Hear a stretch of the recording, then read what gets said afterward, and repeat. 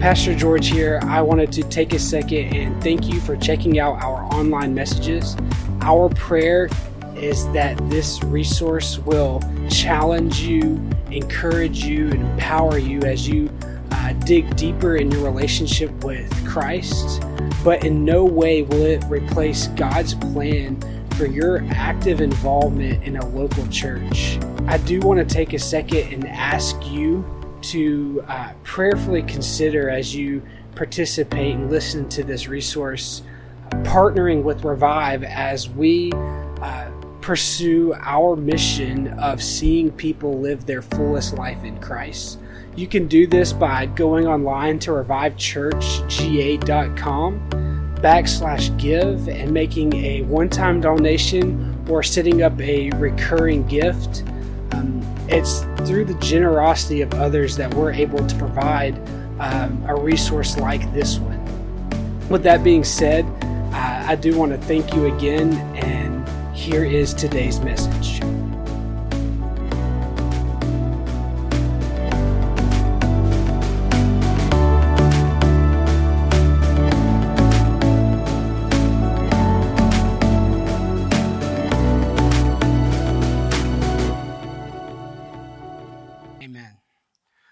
So we are finishing up this series called One Another, relationship on community, your community and fellowship and relationships. And so we have you guys in circles. We're going to start out by looking at your table around you and sharing your deepest, darkest secret. I'm just kidding. We're not doing that. Okay. No team building right now. Okay. No team building right now. It's a normal service, but I think it's a great symbol and a great way to finish our series on one another, to be in this community setting, but also share a meal after the service. So that's why the tables are like this. Also, it's to bring attention to the fact that our life groups do start this week. The time slot that worked the best for the most people, and I know it's not great for everybody, but it worked the best for the most people, is Tuesday at 7. Okay, but for the sake of families with young kids, it's going to last about an hour and a half. So instead of it being 7, we're going to start at 6:30. All right. I've kind of communicated with a few people throughout the week to make sure that was okay. And that's what we're going to do. Tuesday, 6:30. It will be over by 8. And we'll unpack how long it'll last and the purpose of it and all of that this week. So if you make any of them a priority, make it this week. It's going to be unpacking what the small group is and where we're going from there. So please, please, please be there Tuesday at 6:30 if it's something you are interested in. Today, we're finishing up this series, and we're talking about something that is really, really close to my heart. It's humility. Lucky for you, you guys get to hear me talk about humility. All right, I happen to be an expert in humility. In fact, I'm probably the most humble person I know. Right? Just ask Lauren. Just ask my wife, right? I've got this humility thing figured out. The truth is, if anybody claims to have humility figured out, it's obvious that they don't. So I come to you this morning actually with a message that God has been working on in me that I haven't fully figured out. A lot of it is inspired from several talks that I actually heard earlier this week at a conference that I was at where God wrecked me. And so this is very much kind of processing and talking out loud. So if you guys will bear with me, I come to you as a peer more than a leader this morning, okay? So we're talking about humility. Luke 14:11 says that for everyone that exalts himself will be humbled, and the one who humbles himself will be exalted. I'm just trying to be exalted here, right? That's my goal for being here. All right, okay. All right, I'm done with that joke. I've beat it. Okay, we're done. Seriously, humility is all over Scripture. From 2 Chronicles, it says, if my people who are called by my name will humble themselves and pray and seek my face and turn from their wicked ways, then I will hear from heaven and I will forgive their sin and heal their land. Psalm 25:9 says that he guides the humble in what is right and teaches them his way. Proverbs 22:4 says humility is the fear of the Lord. Its wages are riches and honor and life. Who likes riches, honor, and life, right? The way to that is humility. Ephesians 4:2 says, be completely humble and gentle, be patient, bearing with one another in love. On and on and on. Scripture teaches that the way to a life that is thriving, the way to a life that is fulfilling, a way to relationships that bring life in your reality is an increase in humility. Humility can be the thing that saves your relationship.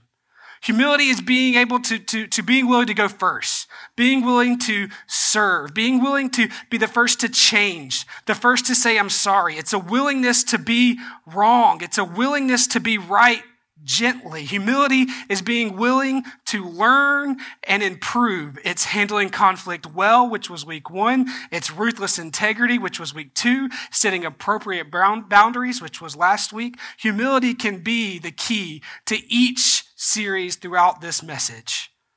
But I could never unpack all of what humility is. There's so many different layers of it. So what I want to do is I just want to look at one passage and unpack what that passage can teach us about humility and humility in relationships. So if you have your Bibles, you can open up to Romans chapter 12. Wayne Schmidt, who is the general superintendent for our denomination, like he's the guy in charge, right? He says that Romans 12 gives us the framework for flourishing. Romans 12 is the framework for flourishing. When you look at your life, you want to know how to flourish, unpack and study Romans 12. And I'm inclined to agree. And you know what the main subject of Romans 12 is? Humility. Yeah, somebody's paying attention. All right. Humility is the heartbeat of Romans 12. So let's read it together. I'm going to read specifically verses 1 through 8. It says this, therefore, I urge you, brothers and sisters, in view of God's mercy, to offer your bodies as a living sacrifice, holy and pleasing to God. This is your true and proper worship. Do not conform to the patterns of this world, but be transformed by the renewing of your mind. Then you will be able to test and approve what is God's will, his good and pleasing and perfect will. For by grace given to me, I say to every one of you, do not think of yourself more highly than you ought, but rather think of yourself with sober judgment, in accordance with the faith God has distributed to each of you. For just as each one of us has a body with many members, and these members do not all have the same function, so in Christ, we, through many, form one body, and each member belongs to all others. We have different gifts according to the grace given to us. If your gift is prophesying, then prophesy in accordance to your faith. If it is serving, then serve. If it is teaching, then teach. If it is encouraging, then encourage. If it is giving, then give generously. And if it is to lead, then do it diligently. If it is to show mercy, then do it cheerfully. There's a very clear pathway that's laid out in these verses. And it starts with God. It starts and ends with God. If we want to learn humility, the first thing I want us to see is that humility is birthed by the Spirit in us. We see in verses 1 through 3, if it kind of to do a brief overview, a brief outline, it's in God's mercy, in view of God's mercy, present yourselves as a living sacrifice, and then be transformed by the renewing of your mind. Step 1, recognizing God's mercy. This is not something that you can do. This is something that the Holy Spirit does in you. He opens your eyes. He opens your heart. He opens your mind. He allows you to see the glory and the love that comes from God. And in that moment, after you recognize and see God's mercy, you are called to surrender your life. Lay it down as a living sacrifice in faith. Even that is only done by the power of the Spirit. It is the Spirit that gives you the ability to surrender your life, to lay it down at the altar. And then you're transformed not by your own power. You're not transformed by your own strength. You're not transformed by any of that. You're transformed by the renewing of your mind. And it's not even you that renews your mind. It's God's mercy. It's the Spirit in you. The key to all of this is that you have nothing to do with it. It's God in you. It's recognizing His mercy. It's surrendering in faith, and it's being transformed by His renewing of your mind.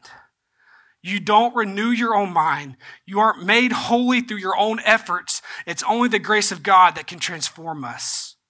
Humility is one of the most important aspects of leadership, especially church leadership. And so knowing this, going into being a pastor, going into college, this is something that I wanted to form in my own life.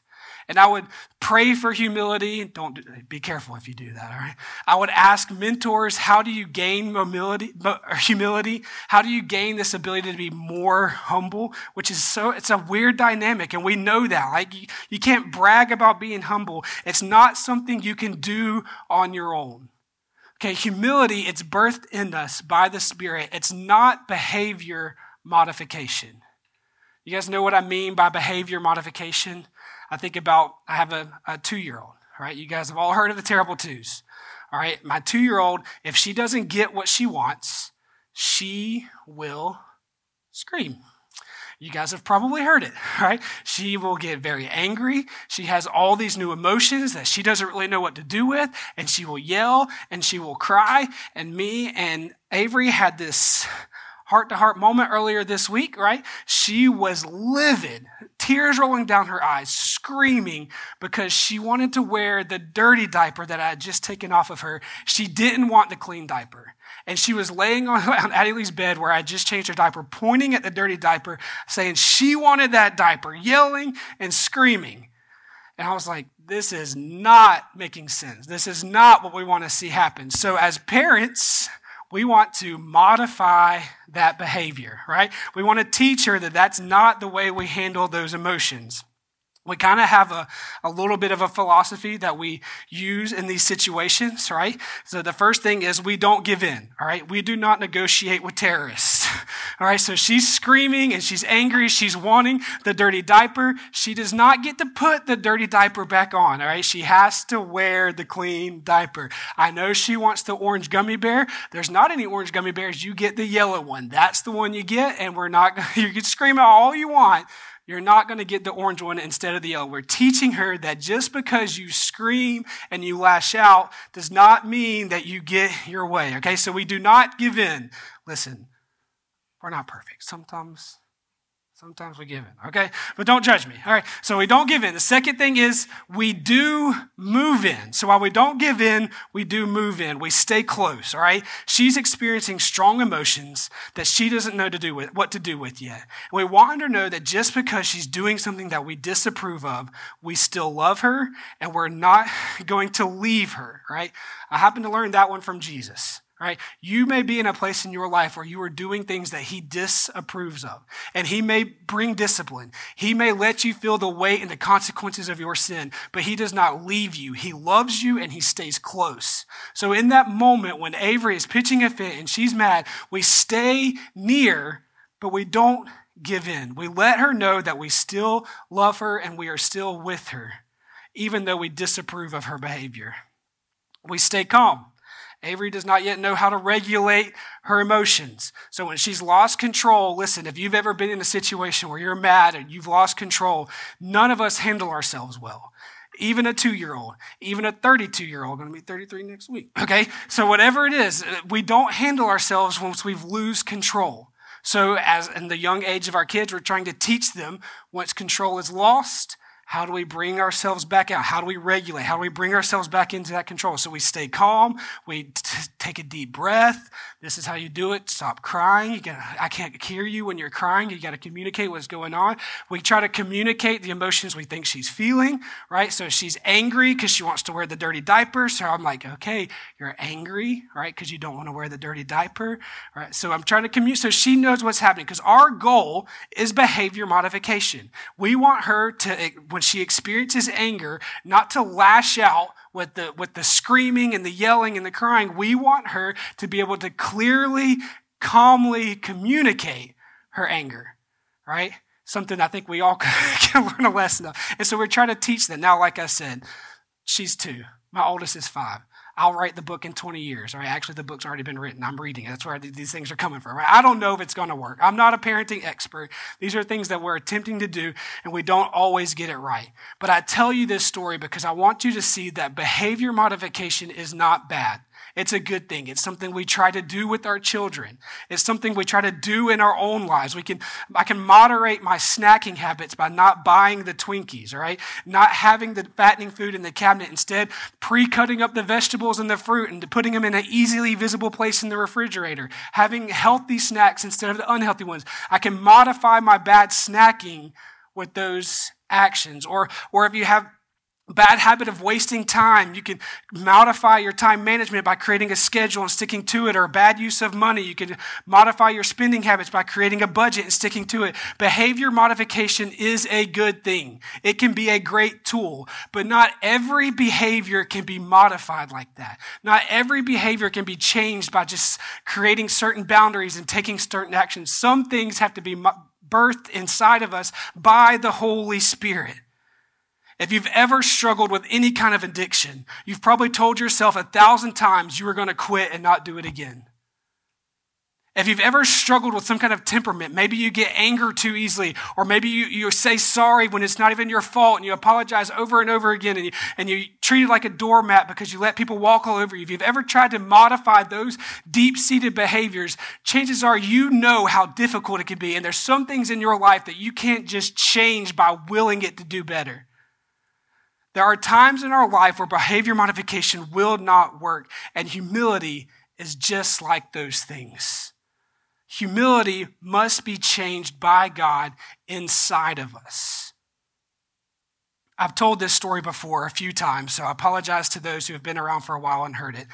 But we do have some new faces in here, so you guys get to hear it for the first time. I can remember early on being in high school, following Jesus, not really know what to do, but being taught that I had to follow all these rules. So I'm like, I'm going to read my Bible, right? And so I can remember sitting on my bed in high school. I have my Bible. I don't really know where to start, what I should do, but I know that like Proverbs is a list of instructions for how you should live, and that's what I think at this time. So like, I open up Proverbs. I'm going to read Proverbs. I'm going to read through the whole book.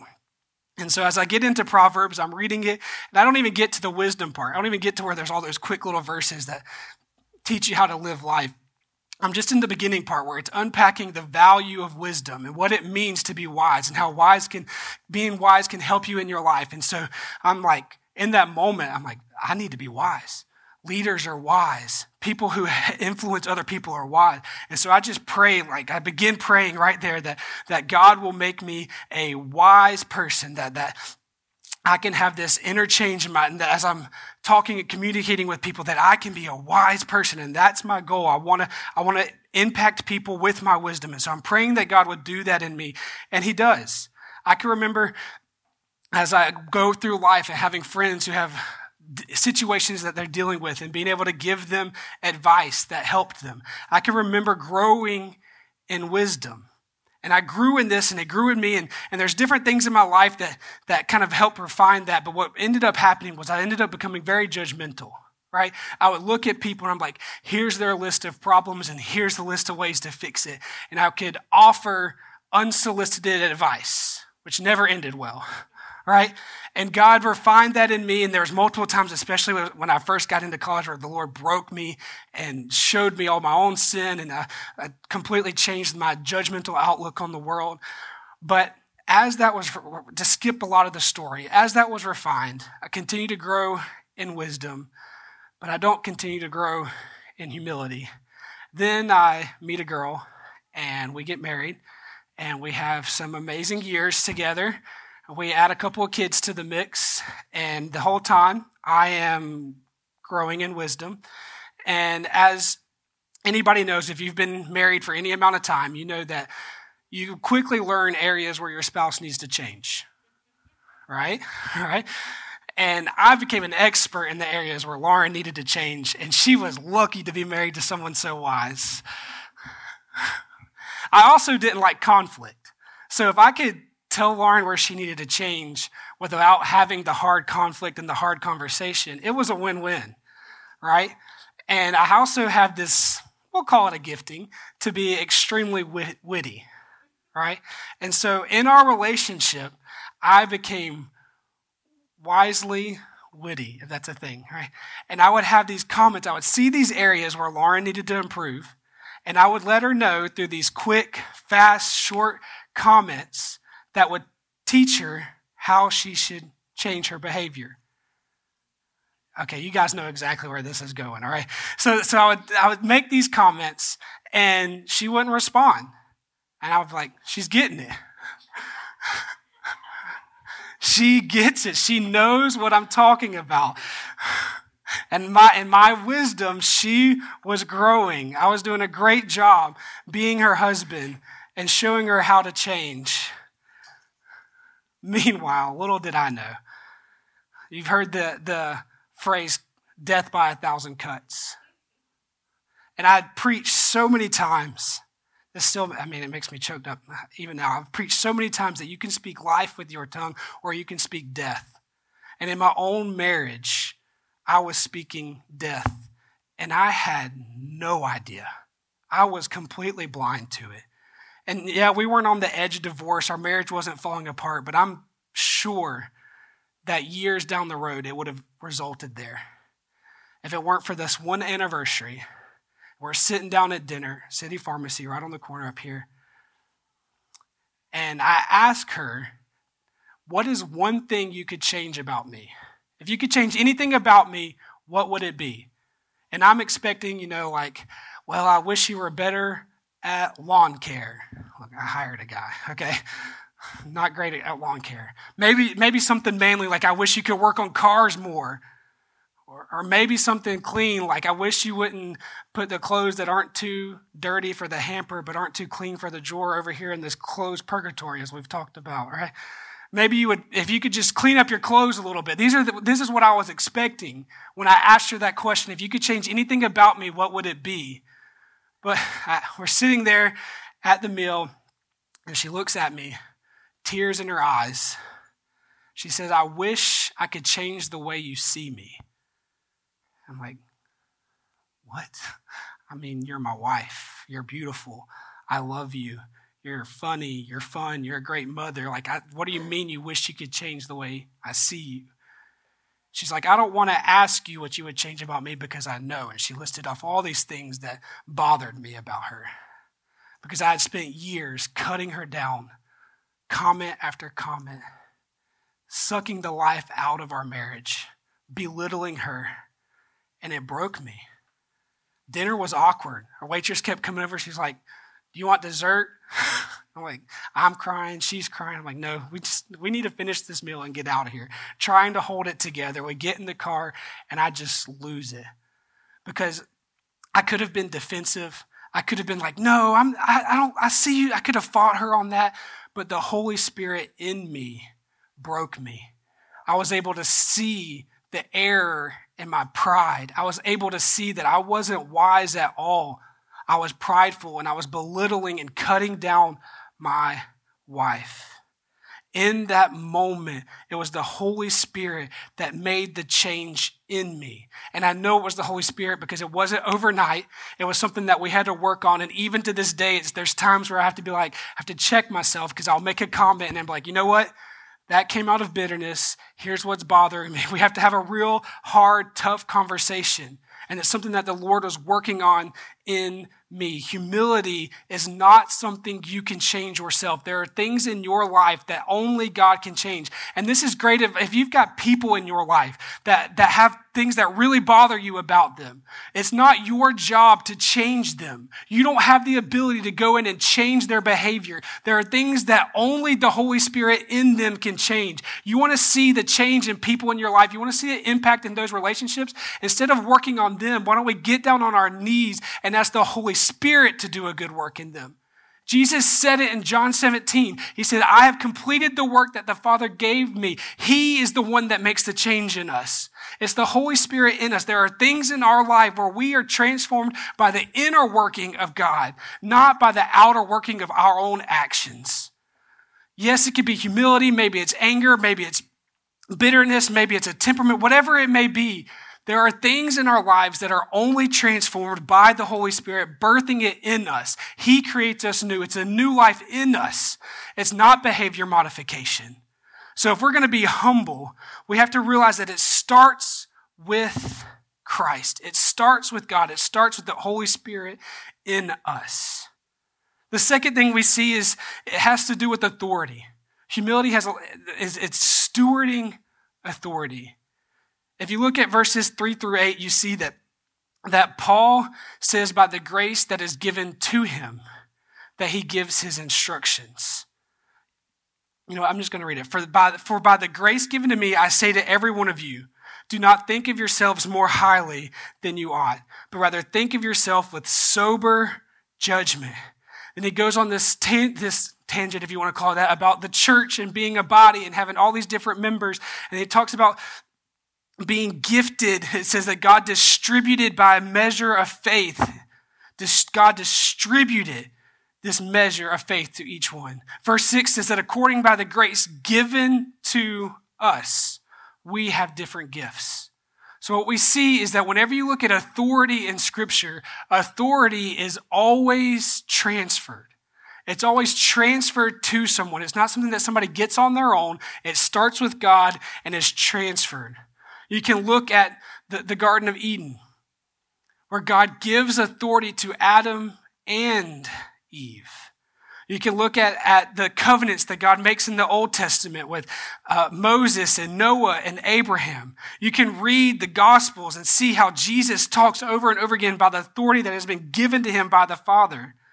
And then we see in Matthew 28, the Great Commission, that Jesus came near and he said to them, all authority has been given to me in heaven and on earth. Then go, therefore. See, humility, the dark side of humility, the underbelly of humility is insecurity.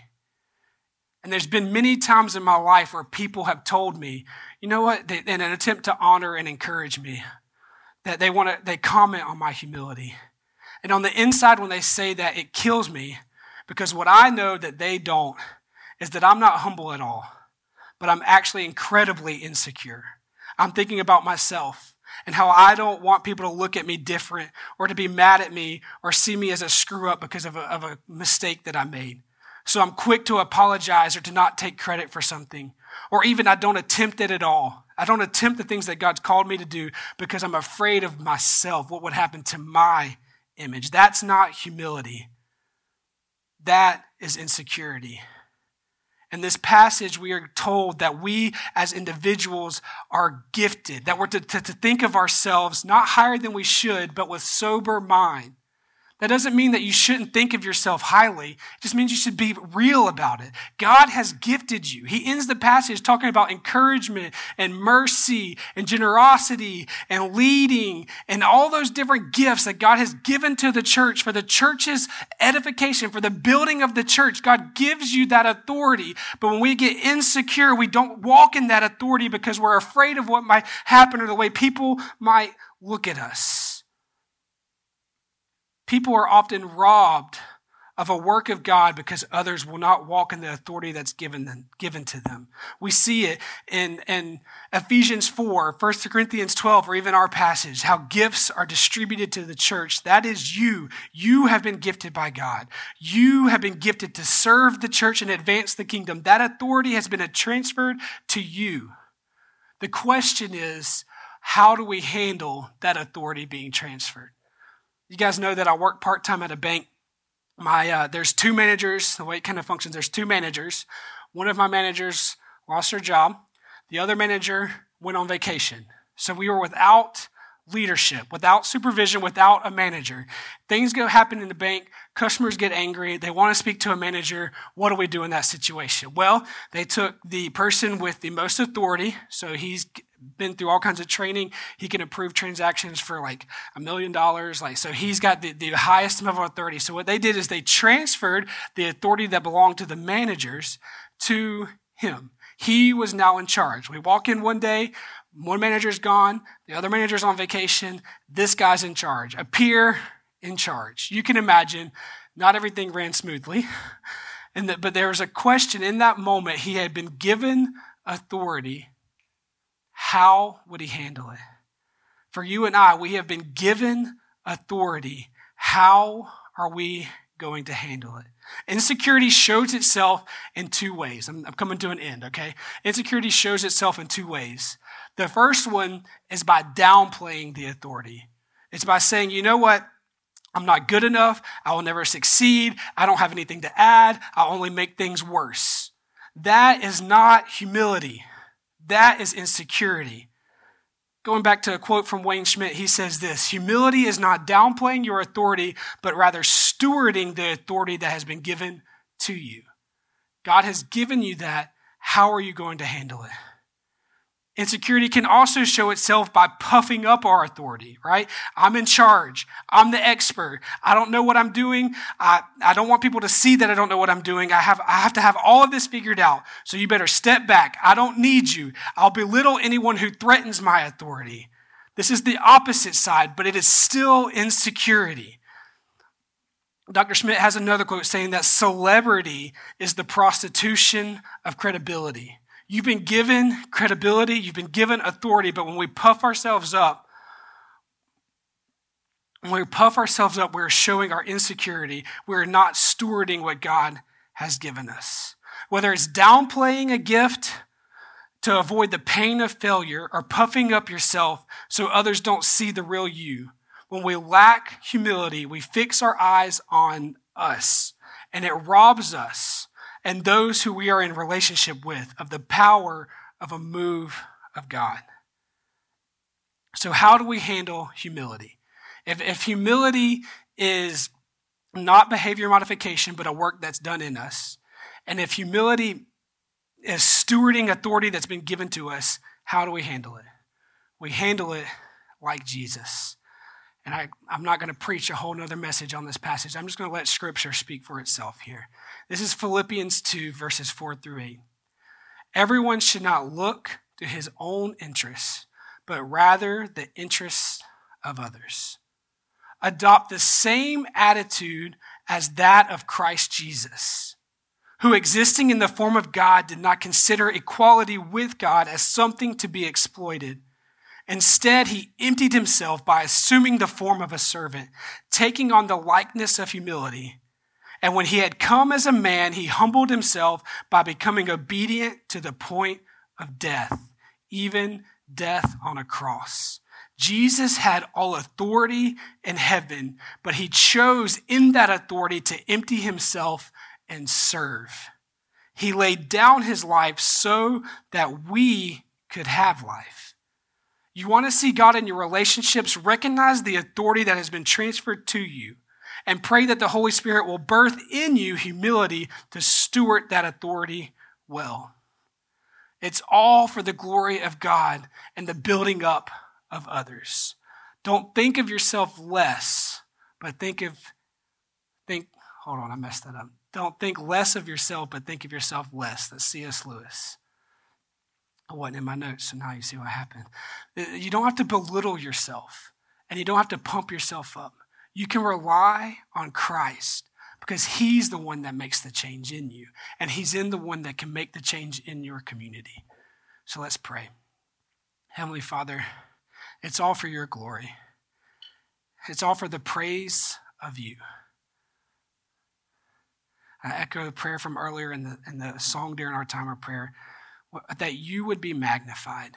You'd be magnified in the way that we serve and love one another. You'd be magnified in the way that we act in humility. And Lord, I pray that you would birth that in us. It's in Jesus' name we pray. Amen. All right. Thank you.